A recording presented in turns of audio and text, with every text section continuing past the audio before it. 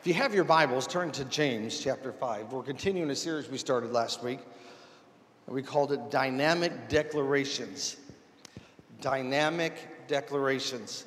It's within the context of prayer. You know, prayer is just not one tool in the bag. There's many different types of prayer.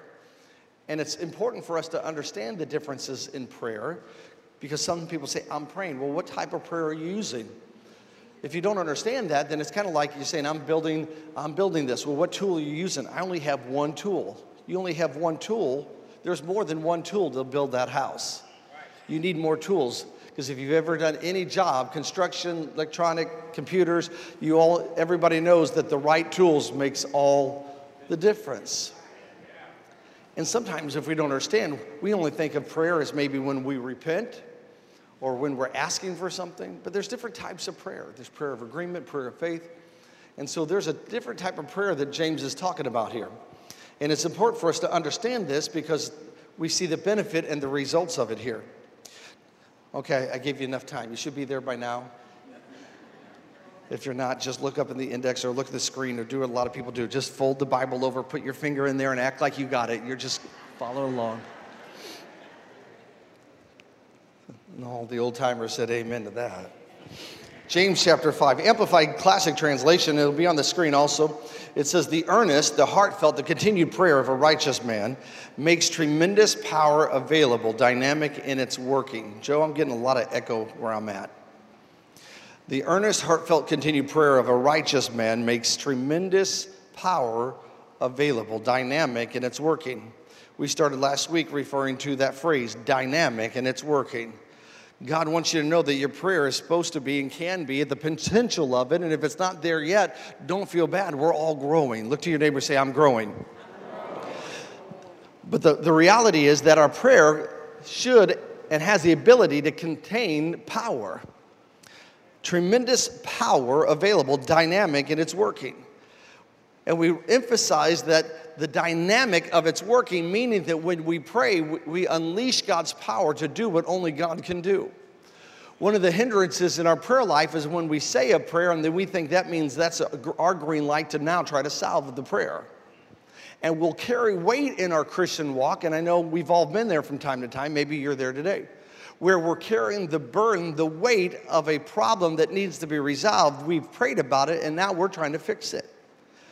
And there's a power source of our faith comes into the context when we get to the place of realizing that we cannot fix it in our own ability. Right. Abraham was fully persuaded, although he considered, King James said he considered not, other translations said he looked at, considered, but realized that there was no way that his own body, he could not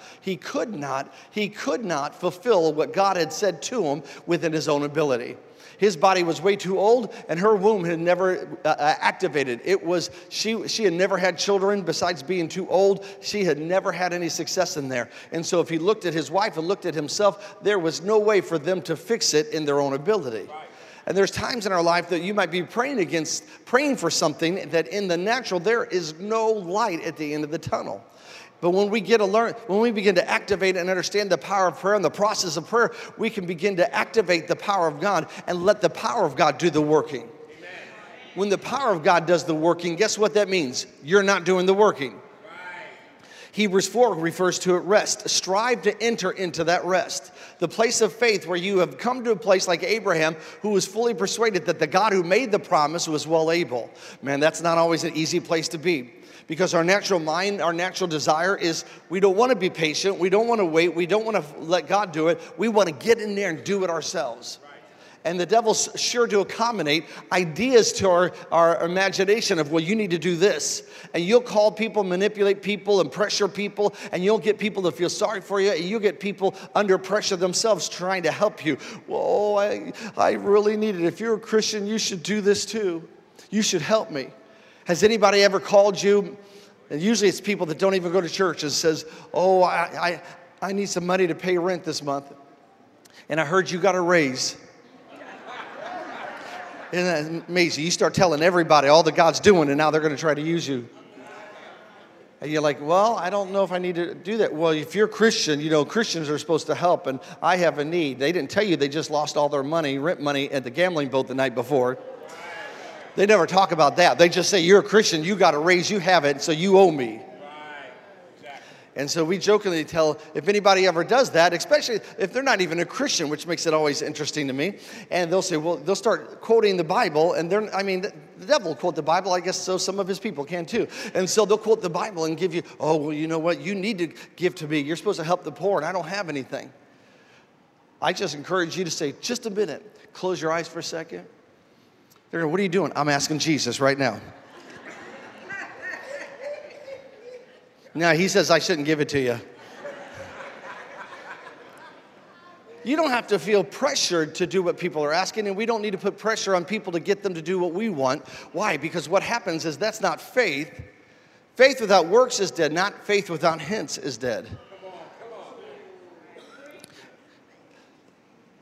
I didn't come up with that, so if you thought I did, that's a joke. But that's just the reality of us carrying the burden, carrying the weight. And Jesus said, listen, if you have a heavy burden, come to me. My burden and my yoke is easy and it's light.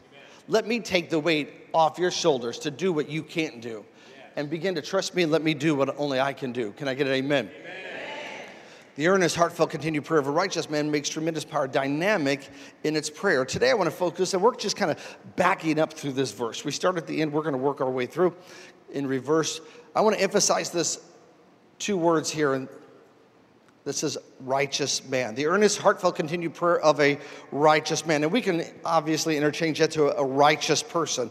So the earnest, heartfelt, continued prayer of a righteous person makes tremendous power available, dynamic in its working. Now, it goes on in the next verse, and I want verse 17 to tag to this, and it says, Elijah, I love Elijah. Growing up, the stories of Elijah and Elisha were my favorite. Elijah was a human being with a nature such as we have, with feelings, affections, and a constitution like ours. He prayed earnestly that it would not rain, and it did not rain, or rain did not fall on the earth for 3 years and 6 months. Now I want to draw the attention to the connection. Notice it said here, Elijah was a human being. He had a nature. He was a natural man. So look to your neighbor. Just like them. We have a tendency of over-spiritualizing and over-glorifying the humanity side of these stories of what happened. And we'll begin to think that these people just walked on cloud nine.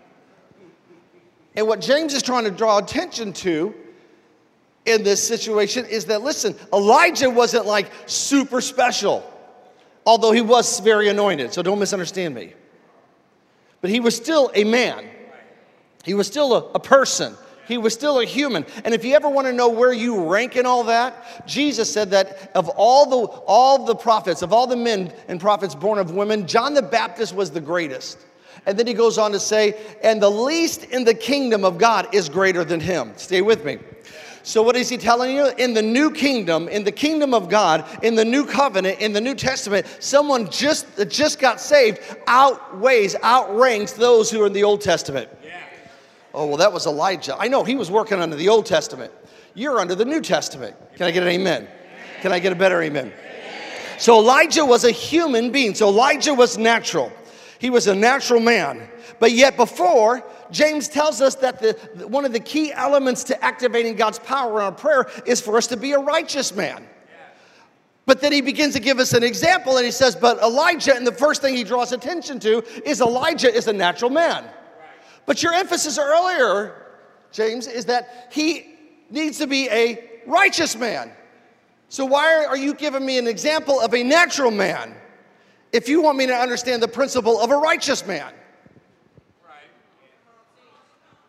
And this is a key element, because if we're going to be honest with ourselves, one of the tricks, and Paul tells us we're not ignorant of the devil's devices.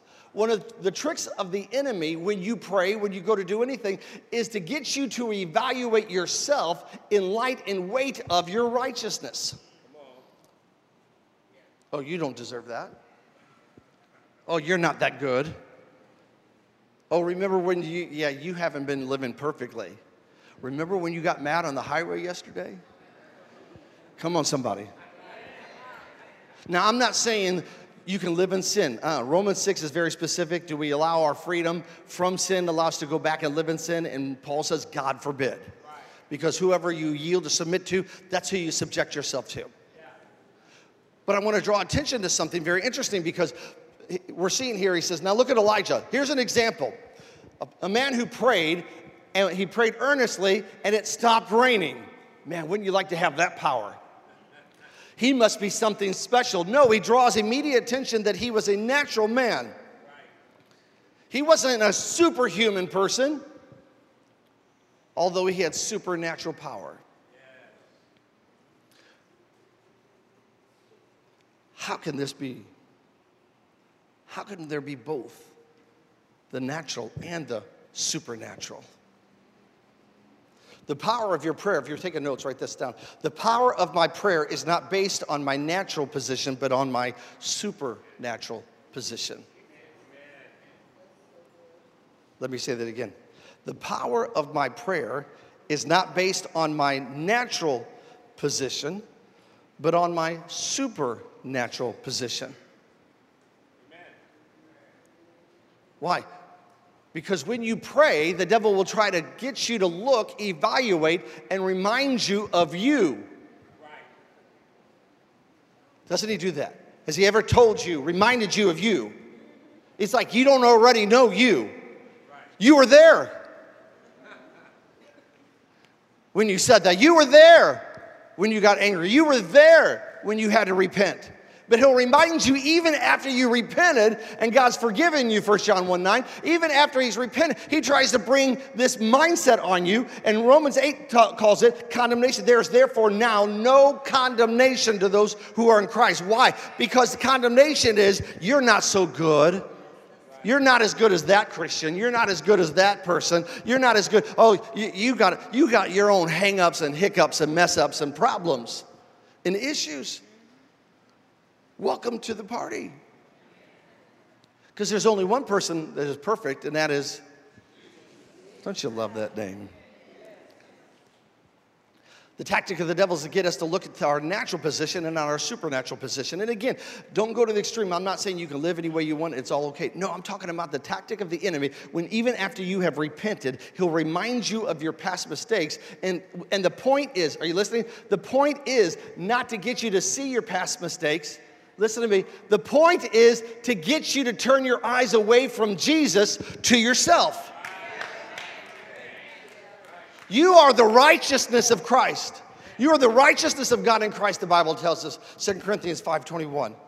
So the key for the enemy to hinder your prayer is to get you to evaluate you. Because if I can get you to evaluate you, even if you don't find something terrible, I've taken your focus off Jesus. I've taken your focus off the Word, and he's got you looking at yourself. Right. See, it's not about me.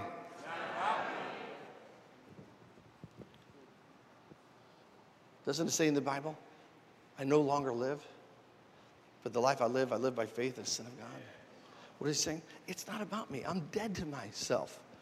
It doesn't mean that you're not aware. It means that you choose not to evaluate you in the context of your righteousness. My righteousness. Now again, if you're out there committing adultery, don't give me the, well, I'm just keeping my eyes on Jesus. No, your eyes are on the wrong thing, and it's not Jesus.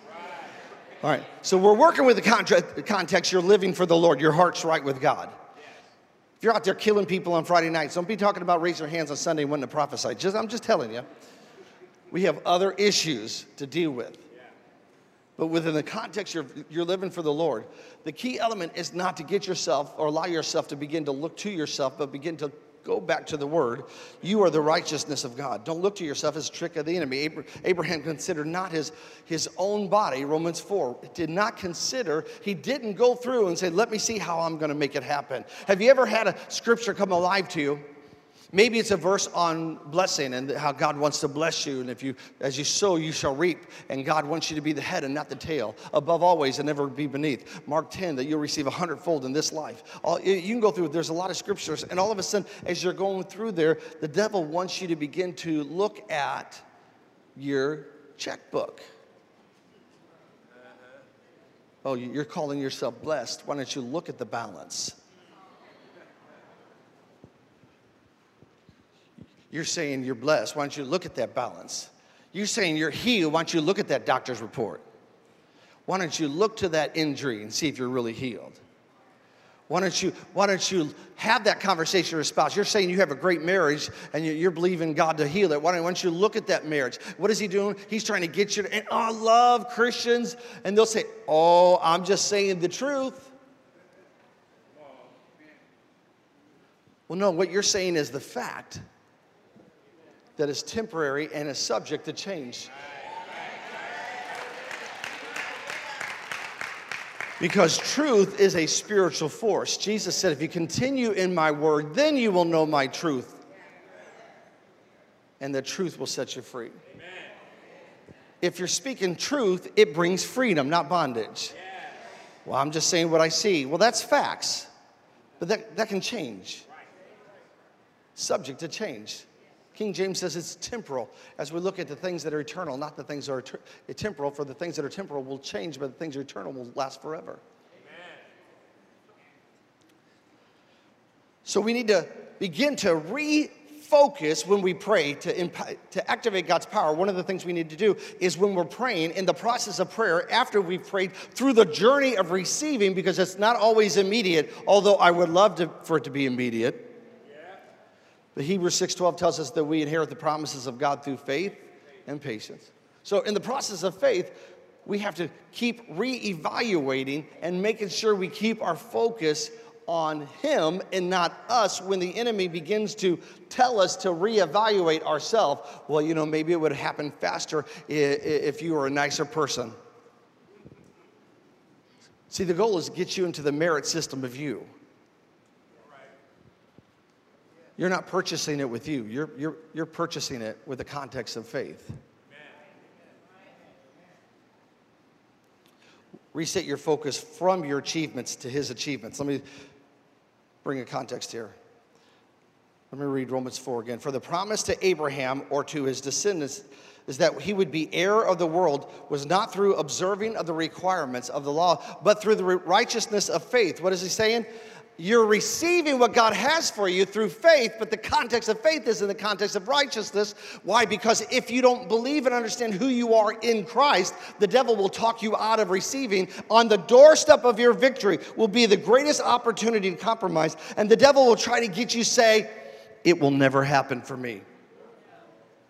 How many times have we come right up to the miracle we've been praying for, right up, inches away from that happening? We don't see it yet because we haven't got to that moment yet, but it's right there, and the enemy knows it's right there. And so right there at the beginning, right when you're about to step through that door, right when you're about to see that miracle, right when you're about to experience God do the impossible, right when all that you've been believing for is about to happen, the devil will try to convince you that it won't happen. And at that point, he'll get you to reevaluate and begin out of your own mouth to curse the scenario and say, oh, I guess God will never heal me. Healing doesn't work for me. God will never bless me. Maybe that's for other people. And we'll change our language. And Proverbs says, death and life are in the power of the tongue. James says, you direct the ship, you direct the horse by these little things, but that's the power of the word. It sends the direction. And you get so close and you turn. The devil didn't make you turn. He can't make you turn. God didn't make you turn. I want you to understand that God has given you the power and the ability to choose. And because you have the ability to choose, you're the one directing your ship. Oh, Jesus, take the wheel. Jesus doesn't want the wheel. He created you to have the wheel in the car of your life. Even though it sounds spiritual and sounds good, what it is a cop-out to say, I don't have to be responsible for my life. It's in Jesus' hands. And Jesus said, no, I'm in heaven at the right hand of the Father, and I've committed and given you the authority, Matthew 18:18, that what you bind and what you loose. Are you listening to me? And so we'll get all the way to this point, and the devil will convince us it won't, and we'll redirect ourselves. Or better yet, I love this tactic that the devil tries to use against us. And when you understand his tactics, you'll be more aware when it happens. He'll try to get you to offshoot to a different detour, you might say, a detour path that's not the will of the Father. Right. He did that to Jesus. Temptation, temptation, temptation. And Jesus always responded with speaking the word, speaking the word. And then he said, let me show you something. And he showed him all the glory of the kingdom of the world and said, listen, I'll give it to you if you do it my way. Worship me. Yeah. What was it? I'm going to give you a detour path. that looks like the end result of what the Father's plan is without the price of what the Father's asking. Right. How many times we're just following the path and we're like, it's taking a little longer. The devil says, well, I'll show you a quicker route. I'll show you how to become successful. I'll show you how to become blessed. You don't need to do what the Bible says. I'll show you how to. But all of a sudden, we follow the devil's way, and we wake up one day, and it looks like we have what God said, but it's without God.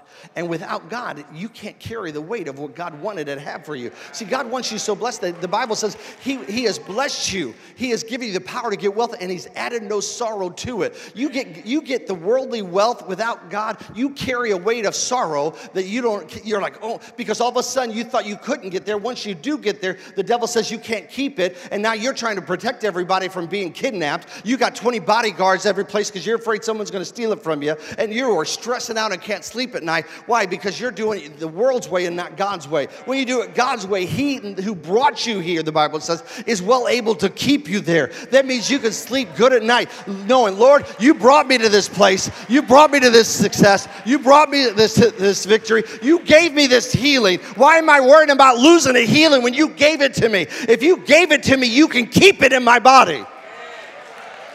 The reason people lose a healing is not because God or because the devil. It's the devil whispers, it won't last. And they say, I guess it didn't last. And they redirected their ship. But if He brought it to you, don't you think He's well able to keep you there? Let Him do the work. What a powerful thing. You don't have to earn your salvation. He's already done it. And all of a sudden, we'll get to a miracle. Maybe you're believing for a car. Father, I believe I need a new car. I believe I receive a car. You're praying, Mark 11. You are believing, you receive. You're praying. You've got your verses. You're sowing. You're doing what God shows you to do. You're going through the process. And you get right here. And all of a sudden, somebody at work says, hey, I got a used car I'm looking to sell. It's pretty cheap. You interested? And if we don't know any better, you know what we'll do? That must be God. How did they know that I needed a car? I've been praying for a car for 6 months. They walked right to me. How did they know? And you spend that money on that car, and that thing is nothing but a money pit. And what do? You blame God. Look at the car God gave me. Because you tell everybody, look at the car. God answered my prayer. He gave me this, and now you're paying more than. Right. What's even worse is that you're praying for a spouse. Come on, somebody. And you get so close. God's bringing that miracle to you. He's going to connect you to the right person. And all of a sudden, 3 people show up. You haven't had 3 people ask you out in your whole life. It must be God. Or someone asks you out and you're like, it's been a long time since someone asked me out. It must be God. How do they know I'm praying to get married? Well, it might not be God. Come on, somebody, believe that for me. It might not. Just because they show up doesn't mean they came from, okay, well.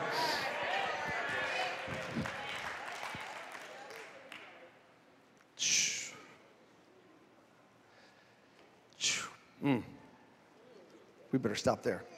Help me, Jesus. In the Gospel of Mark, chapter 5, there's a story. If you've been in church, you probably have heard this many times in context. The Bible refers and identifies this person, interestingly enough, as the woman with the issue of blood. Can you imagine being identified not by your name? You know what I mean? When you get to heaven, don't you want to kind of look some of these people up? Right? I want to go find David. I want to go find Elijah. I want to see what they look like, right? I want to go find Moses. Because in my mind, I've said this before, I see Moses kind of like Charlton Heston. You know what I mean? Back in the 10 Commandments. Moses, let my people go. See, if Moses, if I get to heaven and he's real soft, passive, and high-pitched, it's going to hurt my feelings. I'm going to be like, they totally messed up the movie because I see Moses as right? David. Can you imagine saying, oh, I want to talk to this person who touched the hem of Jesus' garment and got healed. What's her name? I don't know her name. No one knows her name. We'll get to heaven, we'll have to ask her by her former issue. Come on, somebody. Who are you? I'm the woman with the issue of blood. She's famous, but no one knows her name. Forever known. How many times have we gotten in a place of life where we're not known by who we are, we're known by what we've dealt with? Oh, that's a person that's been divorced so many times. That's a person that's been battered or sexually abused. We'll identify ourselves by our experiences, and we'll allow the labels of other people that they have told us to identify who we are. Since when do we allow, since when should we allow people and what they say to define for us who we are and label us? Why do we allow the words of man, even our own words sometimes, to label ourselves instead of allowing what God is saying about us to identify us? And so here's this woman with the issue of blood, and she had spent all her money and with doctors and was no longer no improvement, not better. God bless doctors in the medical field, but they can only do what they can do. We love doctors. And so she heard that Jesus was coming, and she said within herself, and one translation says she kept saying within herself as she began to approach him, if I can but touch the hem of his garment, I shall be made whole. Sometimes we miss out on our American mentality and our English translations, what's actually happening within the context of the moment. She said within herself, if I can touch the hem of his garment, I shall be made whole. And the Bible says that she began to press in through the crowd. Now, under that culture, she was not supposed to even be near the general public, lest touch him. So she was touching, pushing, getting through, and she touched the hem of his garment, and he stopped in the journey because people were everywhere and said, who touched me? And they said, Lord, there's people everywhere. What do you mean, who touched you?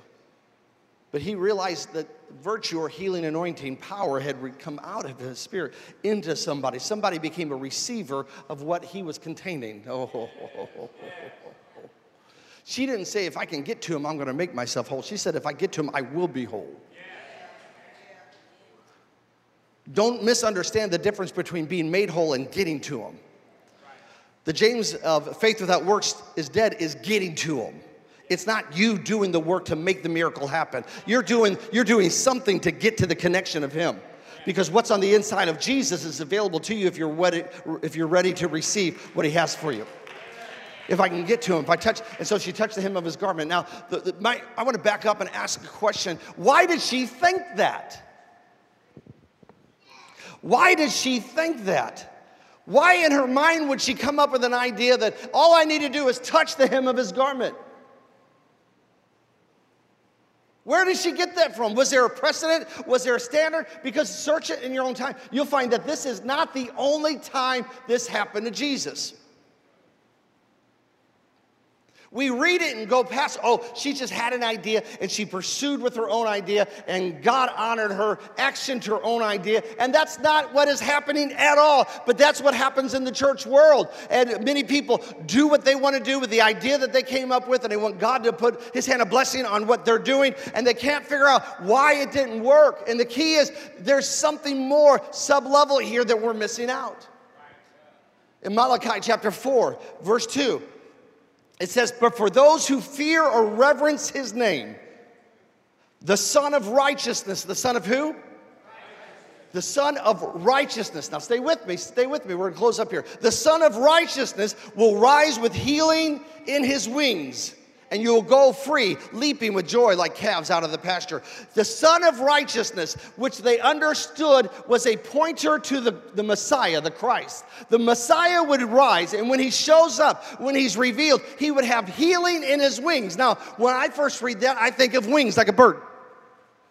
That's not what's being said. In the Hebrew, it's the same word, the same meaning as they did in the New Testament when they used the word him.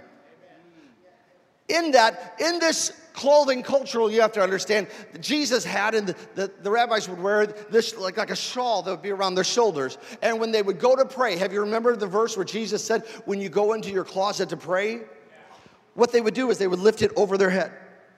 They didn't go to a physical room. It was a separation. And that what they were bringing over their head was their prayer shawl that was referred to as righteousness. All right. He is the canopy, the Bible says. They would bring it over their head and they would begin to pray. It was between them and God. They were separating themselves what they saw in the natural so they could focus on what God was doing in the supernatural. And they covered themselves with righteousness. And on the end of the corners, there would be these strings, and these strings would have knots. And these knots would represent the commandments of the law. And under Deuteronomy 28, if you obey the law, these good things would happen. But if you disobeyed what God said, disobeyed his word, then you were under the curse. And the law was not given to perfect. The law, Paul gets the revelation, the law, the purpose of the law was to be a tutor, to remind and show people that in humanity they could never fulfill all the commandments in their own ability. That's why we say good people don't go to heaven, forgiven people go to heaven, because everybody needs forgiveness. But if you obeyed the law, if you fulfilled the law, then you were righteous. That's why we are righteous not by our own ability. Oh, I think I should get to heaven because I'm a good person. That means you think you're a righteous person by your own achievements. It won't happen. We are saved by grace through faith. Stay with me. So in the context of these strings, they're knots representing the law. And if you obey the law, then you have these benefits.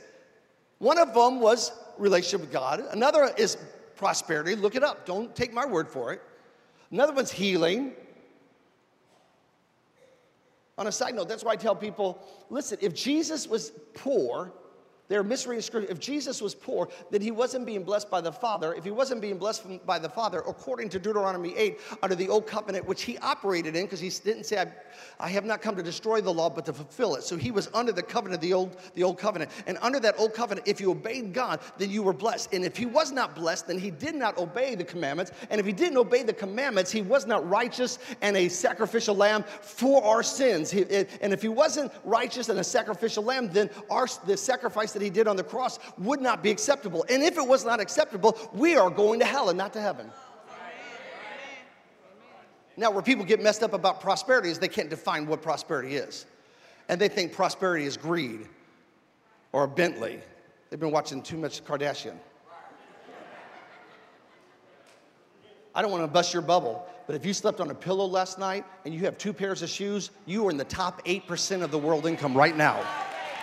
That means you're prosperous right now. Well, I don't have. Yeah, that doesn't mean you have everything. But you don't. Most people don't realize that America is a prosperous nation. I don't believe in prosperity. Well, then go to Ethiopia and live. Just leave me alone. You don't believe in prosperity, but you work 40 or 50 hours. I don't believe in healing. Then why are you taking medicine and going to a doctor? All right, get me back on track, Jesus. Help me. Okay, knots. And so in the knots, the knots represent the laws or commandments of God. If you obey them, then you had the benefits. So what's happening here is, so therefore you're righteous, right? The canopy, you're righteous. So what she was saying, because she understood the prophecy that when the Messiah, the Christ comes, there would be healing. So she had reverence knowing that he is the Messiah. I'm identifying him as the Christ. All I need to do now, because I recognize him as the Messiah, if I can connect with his obedience. See, what's happening is we try to connect with God with our obedience. And I'm not saying you can do anything. No. Faith without works is dead. But you have to understand the purchased possession that belongs to us through salvation is not based on you. It's based on him. You are healed because of him. You are saved because of him. You are forgiven because of him. You are delivered because of him. All you got to do is make your way to make a connection to the Christ, the Messiah. And there's healing in his wings. There's healing. Get a hold of that connection. And when she did, she was able to withdraw what belonged to him. It did not belong to her. It belonged to him. It was in him. It was his. He earned it. It was his right. He's purchased it. That's why you're righteous. That's why you're right with God. Not because you earned it. You received what belonged to him. And he said, come unto me. Connect to me. Without me, you can do nothing. But with me. Hallelujah.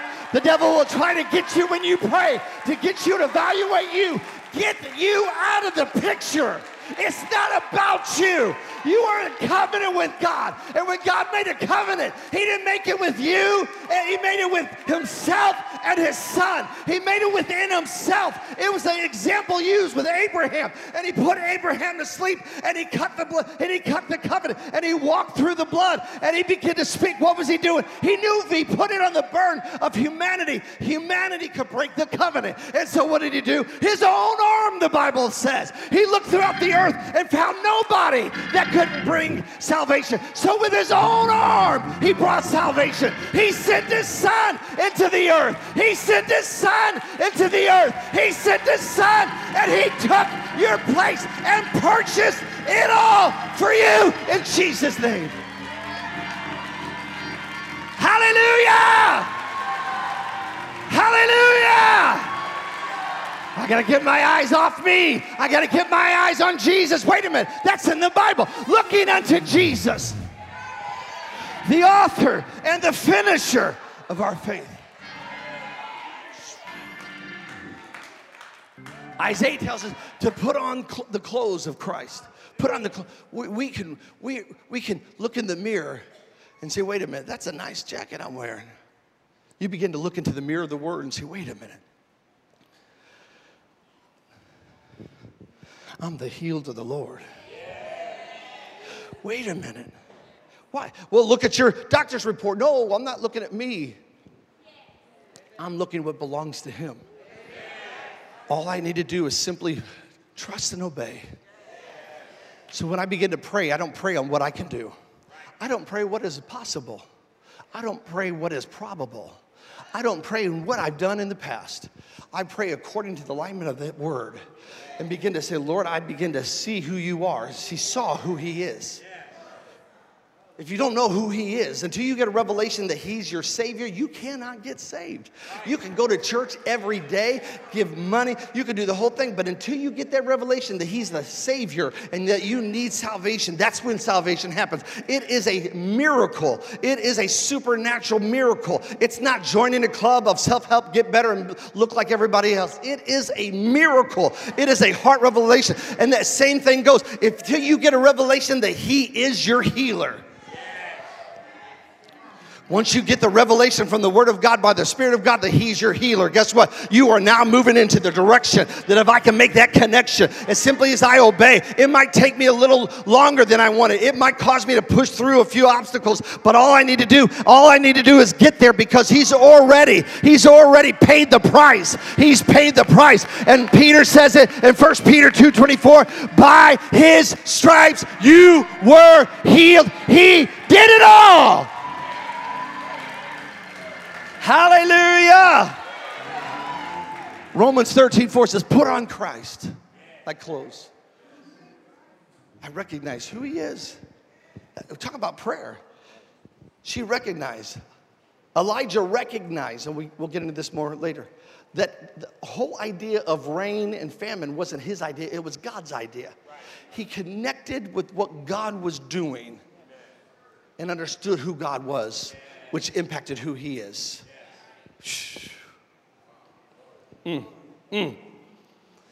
Say, I'm the righteousness of God in Christ. I want to end every service during this series with what we're calling a dynamic declaration. Now, this might be different for you. Put it on the back burner. I don't force people to think any certain way. But the idea is not saying what you normally are seeing, but saying what God is saying. Do you know, well, he said that a long time ago. Yeah, but the Bible says he's the same yesterday, today, and forever. So if he said that about you 50 years ago, then he's saying it about you today. The devil will tell you, he's not saying that about you anymore. That was before you sinned. Now that you sin, even though you repent and try to live for him, it's a different story. And no, that's not what the Bible says. If he said about you 1,000 years ago that you're the healed of the Lord, he's saying it right now. The power, the dynamic working we found last week is in the power of his word. Can I get an amen? Amen? So last week we did it on healing. I want to do it on God's peace. How many people know someone that needs God's peace in their life? We all do. I mean, with everything going on in people's mind, imagination, if you watch news long enough, it's going to... I heard one preacher saying, if you watch too much news, it's basically a self-inflicted mental health issue you're creating. Because we're feeding our minds. And I don't care what channel you watch, they all have their own agenda. Because they need to get eyeballs or people to watch. And they sell fear. Fear is a crazy marketing tool. People need peace. God wants us to have his peace. So I want you to say this phrase. Say, I have the peace of God. I have the peace of God. Say, I have God's peace. Come on, say, I have God's peace today. Now let me give you why. John chapter 14, verse 27 says, Jesus said, peace I leave with you, my peace I give unto you. Say, I have God's peace. Philippians 4:6 says, be careful for nothing but everything by prayer and supplication with thanksgiving, let your requests be made known unto God. And the peace of God, which passeth all understanding, shall keep guard your hearts and minds through Christ Jesus. Say, I have the peace of God. 2 Peter 1:2 tells us, grace and peace be multiplied unto you through the knowledge of God and Jesus our Lord. Those who love God's law have great peace, and nothing causes them to stumble. Psalms 119, verse 165. For Ephesians 2:14 tells us that Jesus is our peace. You can say it better than that. Come on. Isaiah 26:3, he will keep you in perfect peace whose mind is stayed on thee because he trusts in them. Romans 8:6, for to be carnally minded is death, but to be spiritually minded is peace, life and peace. Psalms 85:8, I like this. He will speak peace to his people. It's my favorite verse. And all your children shall be disciples, taught by the Lord, obedient to his will, and great, not little peace, great shall be the peace and undisturbed composure of your children. Well, you guys are so excited. I didn't give you the verse. That was Isaiah 54:13. I love that. Say, great peace in undisturbed composure. Most people don't realize that's in the Word of God. That you don't have to be sidetracked by the unexpected to hit you like you've been sucker punched and now your whole week and month is thrown off. Someone cuts you off and now the rest of the day you're angry and mad. No, you can say, thank you, Father, I have your peace. That's great peace. An undisturbed composure. You ought to speak peace over your house. Father, I thank you. You're filling my house with peace. No fear, no torment. Only the peace of God resides here. No fear, no torment. Say, thank you, Father, for your peace. Amen. With every head bowed, every eye closed, if you're here today and do not have a real relationship with Jesus Christ, I'm not asking if you know about God. I'm not asking you to join a church, denomination, or religion. I'm asking you this one question. Is Jesus Christ real to you in a way that you know for yourself that he's real and your Lord and Savior? If you don't, you can. It's not about a bunch of rules. It's about a real relationship with Jesus Christ. And everything you do after that is an expression from that relationship, not to earn that relationship. This is your day. Today is the day of salvation, the Bible says. So if you do not have a real relationship with Jesus, if you're ready to get that sin issue taken care of, if you're ready to lay your head on your pillow at night and know that all things are well between you and God and you're going to heaven, this is your moment.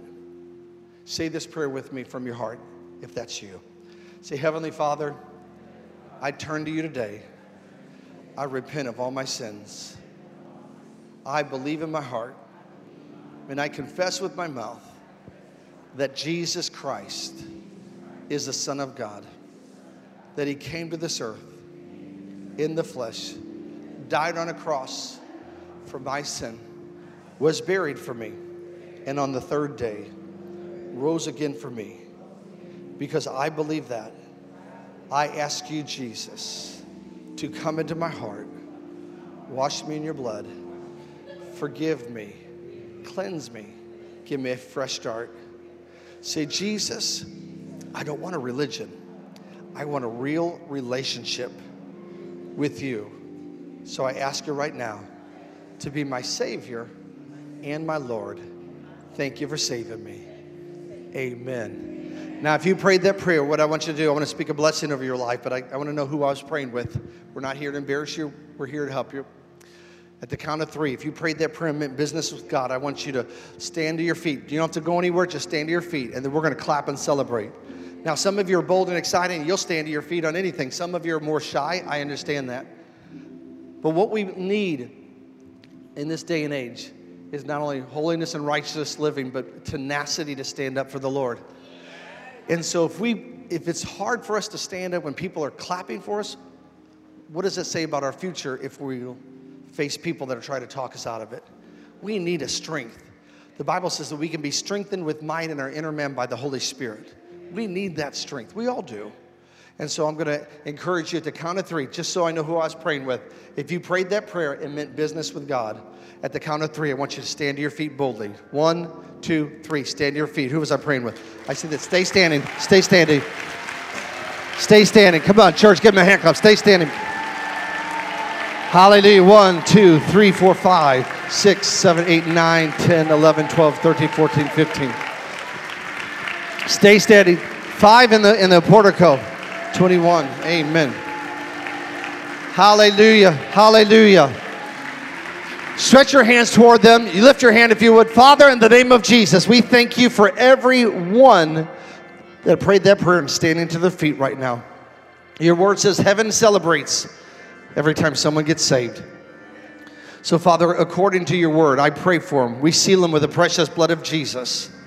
We curse every curse against them, every demonic assignment against them, anything that's been hounding them for the past years. We break its connection. We break its connection. We break that trail. In Jesus' name, it will no longer bother them. We loose the anointing of God. And Father God, let them be strengthened with might by your Spirit in the inner man. We sanctify them into the family of God by the blood of Jesus. So we thank you for that. And everyone shouted, amen. God bless you. You may be seated. Come on, church, give them a big hand clap. Hallelujah. Hallelujah. Hallelujah. Hallelujah. I love